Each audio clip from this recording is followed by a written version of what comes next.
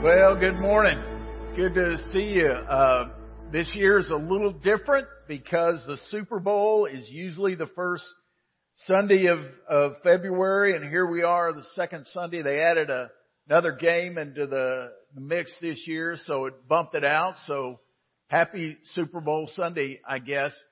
Millions of people, just like most of you in this room, I don't know if you'll watch the game, but most of you will keep up with it somehow. But millions of people all over the United States and all over the world actually are going to tune in to the game today. And who's to win is yet to be determined. And for some of you who are not sports enthusiasts at all, the Los Angeles Rams and the Cincinnati Bengals are playing. And some of you still don't care.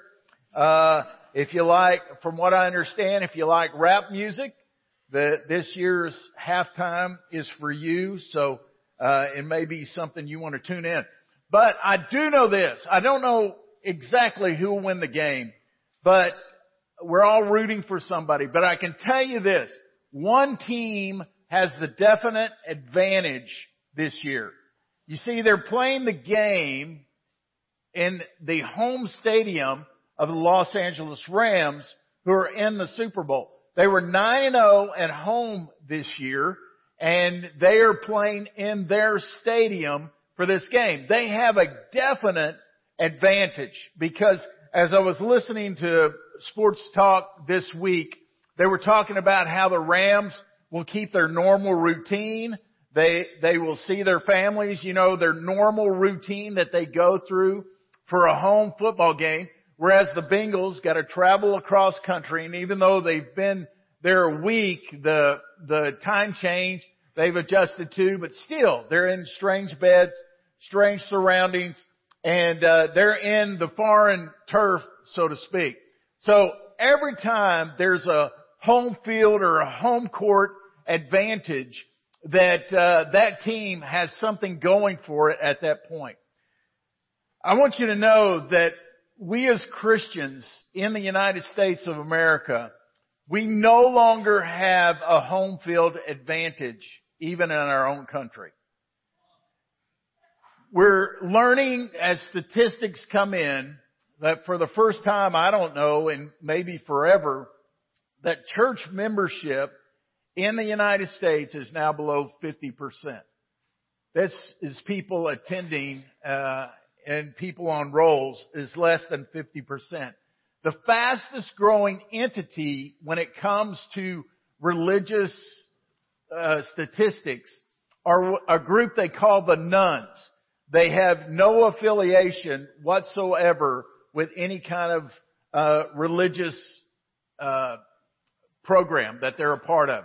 This is one of the fastest growing groups in the United States. But there's another group that is right on the heels of that group. They're called the Duns.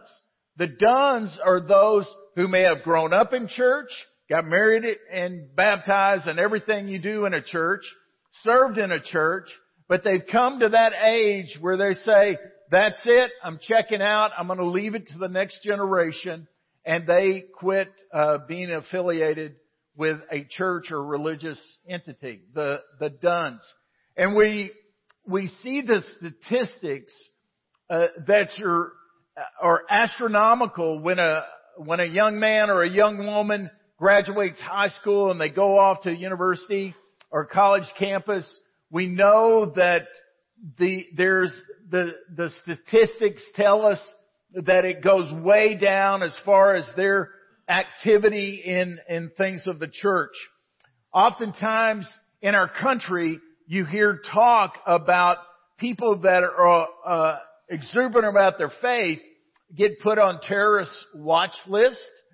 And you also, some sermons have been what they call hate speech. They say it's hate speech because of the way it comes across.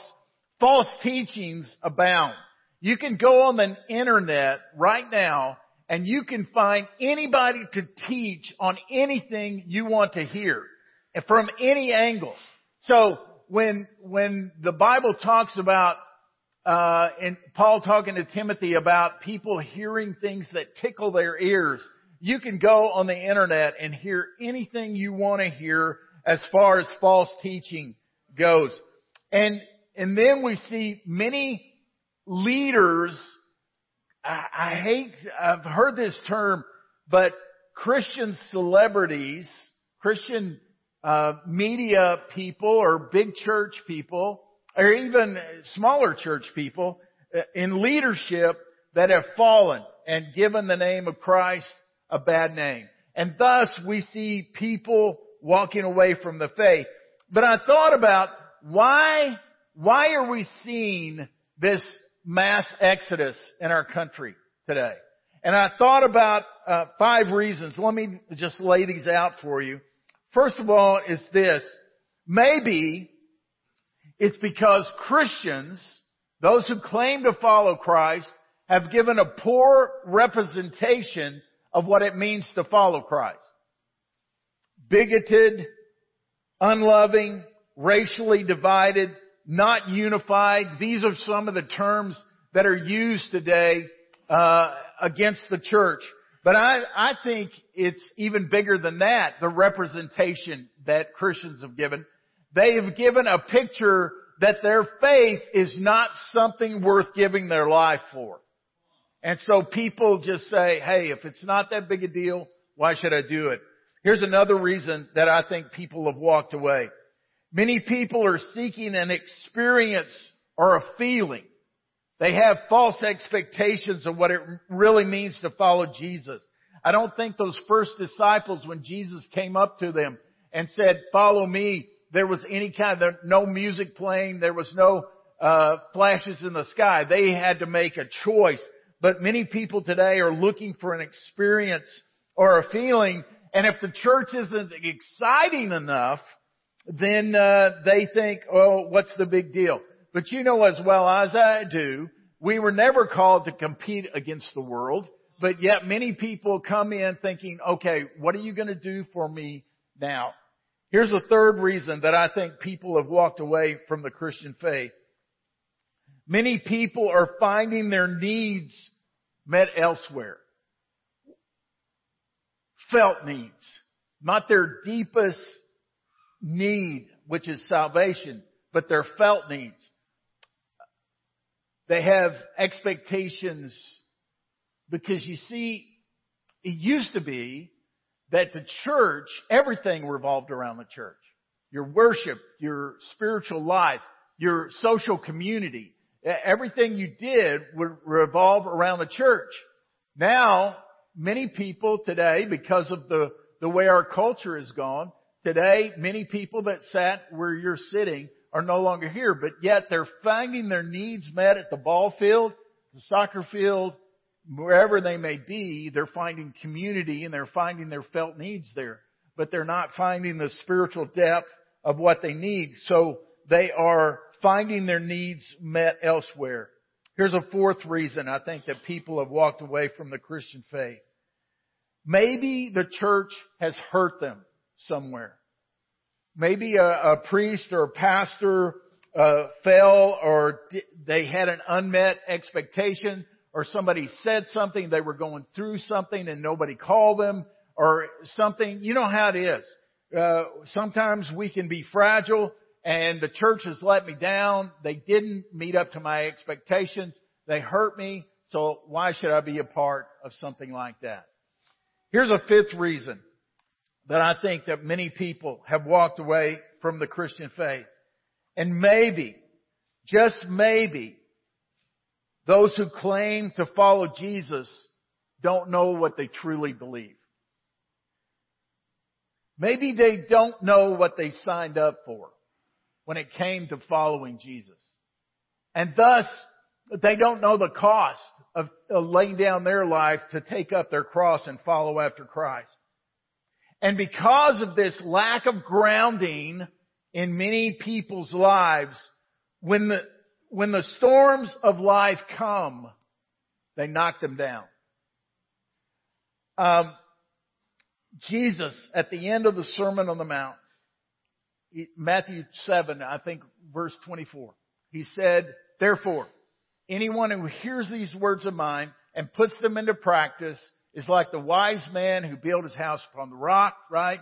The rains came, the waters rose, and the winds blew and beat against the house, but the house stood firm because it was built upon the rock. And then he turns it around and he says, anyone who hears these words and does not put them into practice is like the foolish man who built his house on the sand. Rains came, the waters rose, the winds blew and beat against the house, and the house fell, and how great was that crash. That's what Jesus said. Notice, rock people and sand people, what did they have in common? Storm. Storms of life come. And they don't make an appointment. Don't you just wish you knew it was coming? Don't you just wish there was some kind of radar out there that would tell you, hey, a storm's coming today? Or just like we hear the weather forecaster say, oh, there's a slight chance of rain today. Wouldn't you like to know, hey, there's a possibility of a storm hitting you today? But it doesn't work that way. Storms in life come. And if we're not grounded, what happens is those storms will overwhelm us. And so we want to look at how can we get grounded.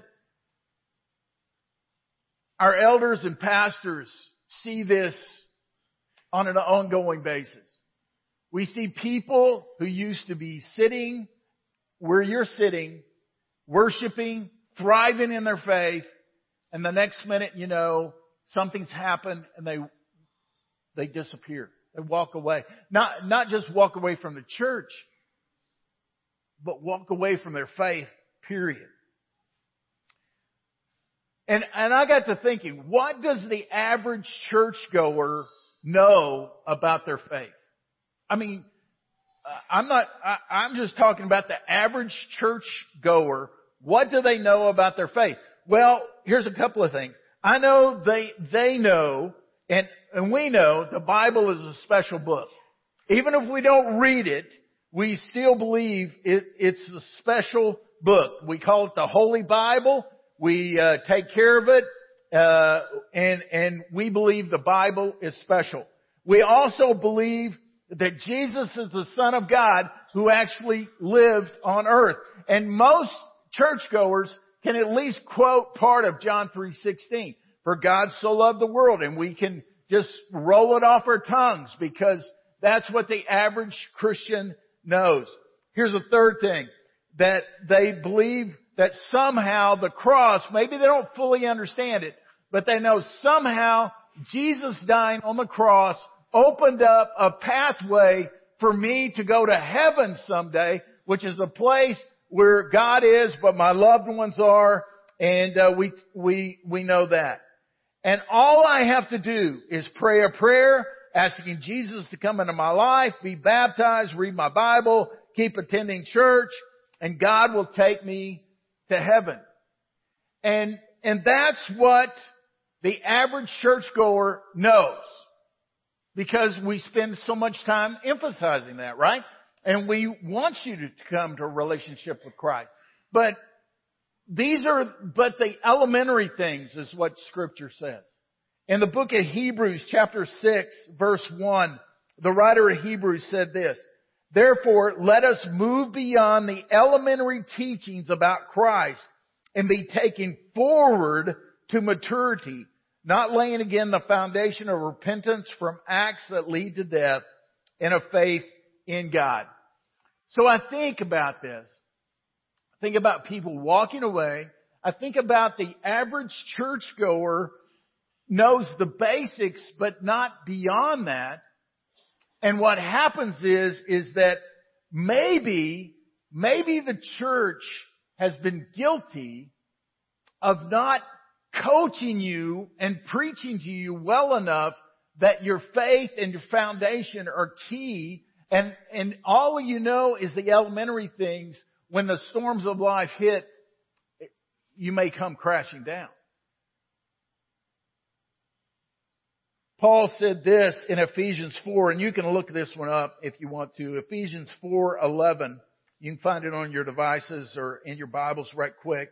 Because I want to point out to you, Paul is saying the same thing as the writer of Hebrews did. In Ephesians chapter 4, verse 11, here's what it says. And He gave the apostles, the prophets, the evangelists, the shepherds and teachers. Now get this, and you can underline these key words. To equip the saints for the work of ministry. You can underline that. See, becoming a follower of Jesus, there's still work to do. And you're going to be equipped for the work of ministry. And then it goes on in verse 12. For the building up, that's another key word, the building up of the body of Christ. And then verse 13, look at this. Until we all attain to the unity. There's a unity that comes as we're built up of the faith and of the knowledge of the Son of God. And get this, to mature manhood. I mean, we're in the process, we should be, of growing up in our faith. To the measure of the stature of the fullness of Christ. Verse 14. So that we may no longer be children. That's key. Tossed to and fro by the waves and carried about by every wind of doctrine, by human cunning, by craftiness and deceitful schemes. Rather, speaking the truth in love, we are to grow up. Look at that. We are to grow up in every way into Him who is the head, into Christ. Notice the word doctrine there. That's not a word that we use too much. And when it comes to church talking about doctrine, sometimes we think, oh, I'm going to tune that out because doctrine brings schisms and doctrine brings splits in churches and that kind of stuff. But that's not true. The word doctrine actually refers to a belief system that one builds their whole life upon. A doctrine. Now, whether it's biblical doctrine or not, there is something, a doctrine that you build your whole life upon. You know, our culture and media, and here in the United States, there is a doctrine that is proclaimed. Now, let me go over it with you right quick. First of all, it's this, is get all you can. Grab for the gusto. Live to gather everything you can. Work hard to get it all. Get it all. And then secondly, it's this. Save it all or spend it all, but you are entitled because you earned it. You own it. So get everything you can and then spend it on yourself or save it. You can do either one, but it's yours to do with what you want. So, get all you can, save all you can, or spend all you can, and then what's the last one? Sit on the can. Because you're entitled to it, just hoard it, because it's all yours. And that's what our culture is indoctrinating us, and that's the doctrine of our day. You're saying, Mark, I don't see that anywhere. You remember what I said? You go look at, just think about it, discern what you're reading, what you're taking in, and tell me if I'm not true. That it's all built on you.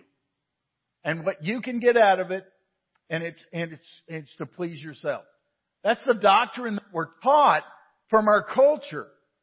But there's a difference. And that is such a antithesis to the biblical teaching of what we have. And Paul instructed Timothy in 1 Timothy, this is what he said to him. Watch your life and doctrine closely. Persevere in them. Because if you do, you will save both yourself and your hearers. Guard your doctrine. Guard those things that you build your life upon. Now, today is just all introduction. Because for the next several weeks, we're going to be talking about this very foundational thing about high level, the non-negotiables of our faith. You see, you have certain non-negotiables. Now, the reason I can tell you this, I am good friends with all the pastors in this community. And when we sit in a room, there is an incredible unity that is there because we agree on the non-negotiables. Now, secondary issues, we may not see the same.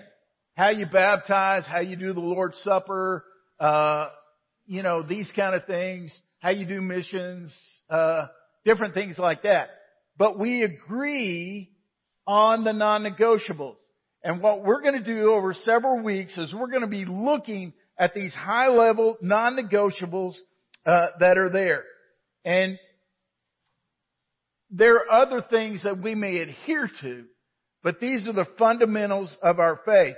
And what we're going to do is we're going to use a creed, and I'll explain what a creed is. A creed that was brought forth in the 4th and 5th century. There was a 4th century, there was a Roman creed, and it developed into a 5th century creed that was known as the Apostles' Creed. And this is the definition of a creed. You ready? A creed is a system of belief that guides one's actions. A creed is a system of belief that guides one's action. In other words, you look through this lens and you live your life according to the parameters that you see in this creed. Now, I'm going to explain the Apostles' Creed in just a second. But why do a series like this? Why jump into something like this? And I'm going to tell you a couple of reasons. Number one is this: to remind us what we truly believe so that it will lead to Christ-like action of living. To remind us what we truly believe so that it will lead to Christ-like action of living. Remember, I told you that belief is something you build your life on. The things you build your life on. A creed is something that dictates your actions. And so we as Christ followers want to live a particular kind of life. Now, the second reason to do this series: aid in developing well-rounded, mature followers of Jesus. Followers that aren't out of balance. And what do I mean by that? Some of you go to the gym. Some of you bought a gym membership in January and you're quit, and they're drawing your bank account every month. And that's what they live on. And they want to help you, but if you're not coming, they get paid. But you go to the gym and you go and you're working out, you can't help but people watch, right? And so in the people that you're watching, you have certain people. Man, the guy is on the bench press. He's lifting 1,000 pounds, it seems like. And he's doing curls, and he's got huge, massive guns. And yet he stands up and he's got these little legs. And you're thinking, man, you're out of balance. You're working on your upper body because that's what people see, and your t-shirt bulges and that kind of stuff. People don't see your legs, so you just work on those things. Or you have people that are working on their abs and their core and get those ripples there. We all have those ripples. Some of them are just hidden, but we all have them. And they're working on those, but maybe they're not working on other things. And so they're out of balance. And that's the way it is in the church much time. Man, there's people in the Bible. I'm in the Bible. I'm reading the Bible, and their heads they're just getting bigger and bigger. And then there's people that don't spend much time in the Word, but they're doing, man. They're everywhere doing, and they've got calluses on their hands and feet and knees, and because they're doing all the time. See, that's out of balance. That's out of balance. God has a balance for us, and I want to aid in developing that balance among believers. A third reason to do this series is it's unifying. It unifies believers around the foundational truths of God's Word. And then fourthly, a last reason to do this series, it helps believers establish guardrails so they can walk out their faith in confidence. I don't want you doubting all the time. I want you to walk in confidence, and we can give you some guardrails. So this is what we're going to do. I'm going to give you some thoughts on the Apostles' Creed, but I want you to stand with me right quick, and we're going to go ahead, stand up, and we're going to read the Apostles' Creed together. Ready? Here we go. I believe in God, the Father Almighty, creator of heaven and earth. I believe in Jesus Christ, His only Son, our Lord. He was conceived by the power of the Holy Spirit and born of the Virgin Mary. He suffered under Pontius Pilate, was crucified, died, and was buried. He descended to the dead. On the third day, He rose again. He ascended into heaven and is seated at the right hand of the Father. He will come to judge the living and the dead. I believe in the Holy Spirit, the Holy Catholic Church, the communion of saints, the forgiveness of sins, the resurrection of the body, and the life everlasting. Amen. You may be seated. Now, some of you choked because it said the Holy Catholic Church. Let me take your worry away from you. The word Catholic, and it meant the same when the Apostles' Creed came in the 5th century.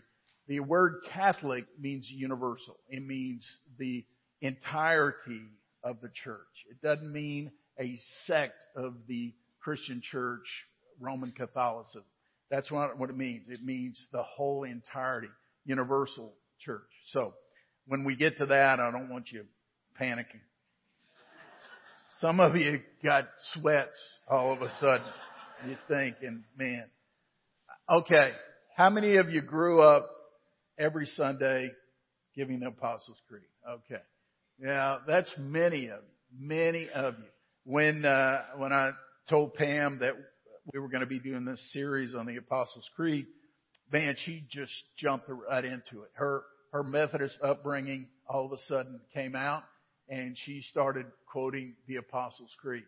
Now, I know some of you grew up as Baptists, which is our heritage here, and Baptists have always said, "Man, we're not a creedal people. We're not a people who hold to creeds. We just hold to the Word of God." And that's true, and I agree with that, and I'm going to deal with that in just a moment. But so that you know where the Apostles' Creed came from, the Apostles' Creed was developed to combat false teaching that was coming into the church. Many false teachers were giving false teachings that were infiltrating the church, and this was a way to teach the foundation of the church. In fact, many candidates for baptism, before they were baptized, would quote the Apostles' Creed because it would show that they understand the foundations of their faith. And just so you know a little history, it was not written by the apostles, not written by the 12 apostles. However, it was influenced, obviously, the teachings influenced what came forth in the Apostles' Creed. Because you see, what has happened, we know throughout history, when God revealed Himself, in the Old Testament, He revealed Himself to prophets. In the New Testament, obviously He sent Jesus, who was God in the flesh, and He came to reveal the Father to us. And so you have Jesus. Jesus taught the apostles. They received the Holy Spirit. They took their teaching, and they, under the influence of the Holy Spirit, they gave us the Scriptures. And the Scriptures have been passed down to you and I. And through the power of the Holy Spirit, we interpret the Scriptures. But the miss, or the disconnect seems to be, okay, the prophets, we got Jesus, God in the flesh, pass it on the apostles, the Scriptures are infallible, but all of a sudden it gets to us, right? And the church has been a little bit of a struggle in making sure we're doing the foundational things. And like I said, Baptists by and far have not been a creedal people because there was a fear of following something fallible instead of just the Word of God. And I agree, but hear my statement as we progress in this series. It is not the creed that will interpret the Scriptures, but it is the Scriptures that will interpret the creed. So the Apostles' Creed is a tool to aid a person in acknowledging what the Scriptures say concerning what we believe. Okay? So I'm not lifting the Apostles' Creed saying, okay, you got the Holy Bible, you got Apostles' Creed. What I'm saying is the Apostles' Creed is a tool, an aid to help us understand God's Word and the foundational statements. So I think it's very good for us to dig into this. And notice when you read the creed, it starts out, I believe, and it's going to say, I believe in God the Father, I believe in Jesus, the only begotten Son, and I believe in the Holy Spirit. You're going to see all these things. Your belief system is key. And this word is repeated time and time again. And so I want to just lay out for you 3 things right quick. And these are going to be your take-homes for today. And I'm going to be fairly quick on these. And thanks for bearing with me. We got to dig a lot of ground for where we're going. So I want to give you 3 thoughts along this term of I believe. First one is this. Every individual lives by a belief system. Every individual lives by a belief system. Whether it's from the Scriptures or from something else. Maybe it's from culture. Maybe it's from the media. Maybe it's from secular humanism. Maybe it's from religion. I don't know. But you have a belief system. 7 billion people on this planet. Everybody has a belief system. And this belief system it judges how they see everything. Now, most of you in this room are Christians. You have a biblical worldview, and you believe in the Bible. You believe in there's one God. You believe in Jesus Christ. Thus, you see life through that lens of what you believe. But suppose somebody is secular in their nature. They don't have a redeemed spirit. They see everything through our world's philosophy, our world's culture, secular worldview. They're going to see things differently. It's amazing sometimes that people expect the government to act Christian. And we get mad at them because they don't act Christian. That just doesn't make sense because we don't see things apples to apples. Yes, there are some Christians in government. And I appreciate them. I pray for them. I pray for those that aren't Christians because I'm commanded to do so. But yet we are not dependent on the government to do things for us as believers.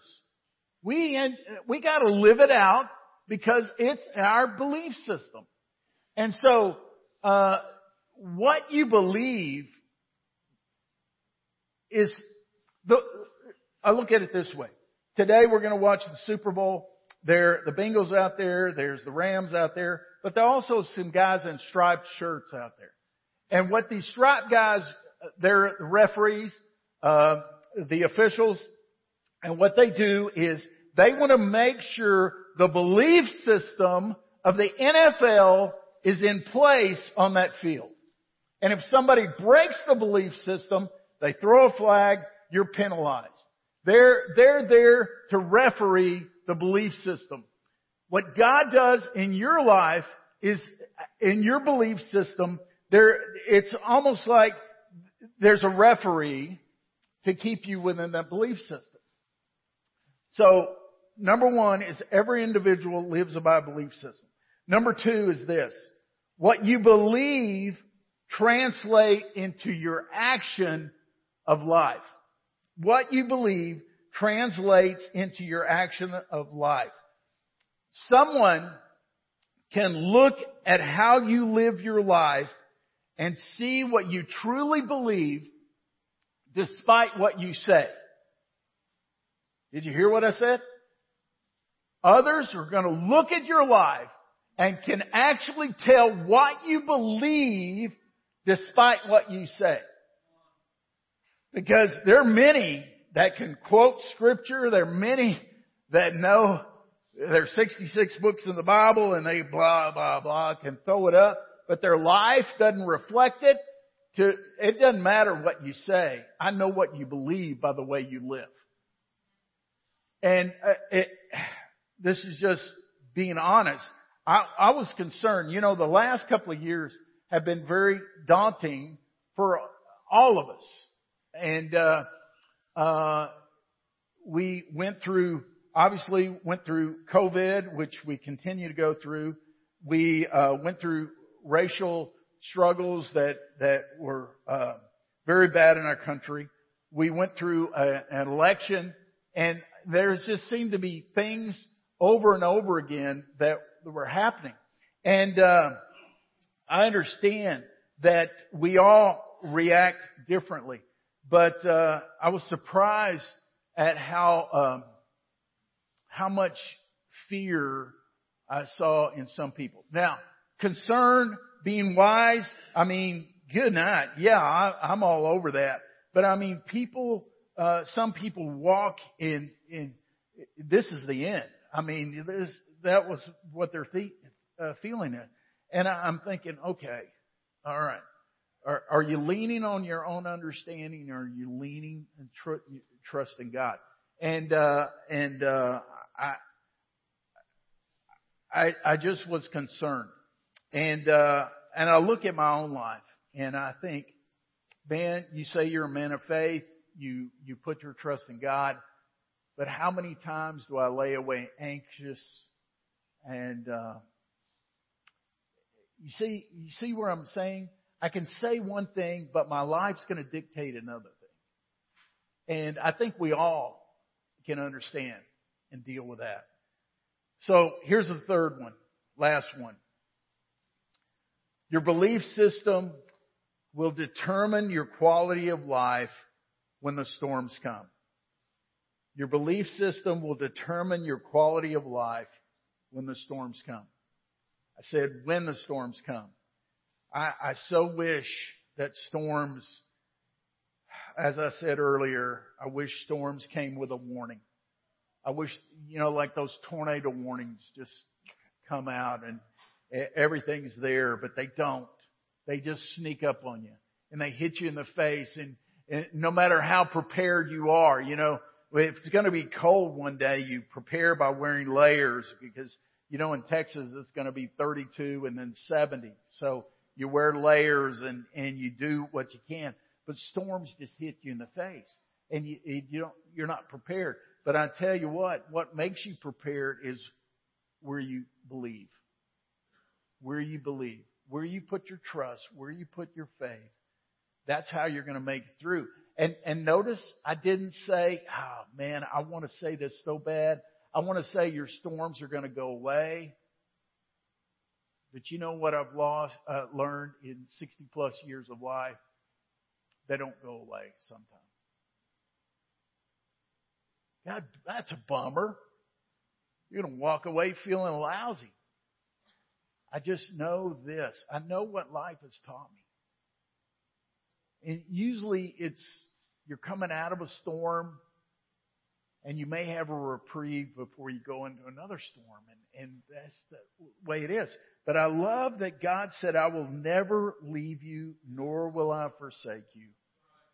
And so what you believe, hear me, what you believe is your anchor through the storms. What you believe is your anchor through the storm. I was reading in Mark chapter 7 the other day, and Jesus is confronting the Pharisees and religious leaders. He calls them hypocrites. And he said this. He said, this people honors me with their lips, but their heart is far from me. In vain do they worship me, teaching as doctrines the commandments of men. And I thought, oh, you see, Jesus is so relevant. He speaks right into our culture. Many people are speaking something with their lips, but their hearts are not there. My desire is for our hearts to come together to pursue Christ. I wanted you to bow your head with me just a moment.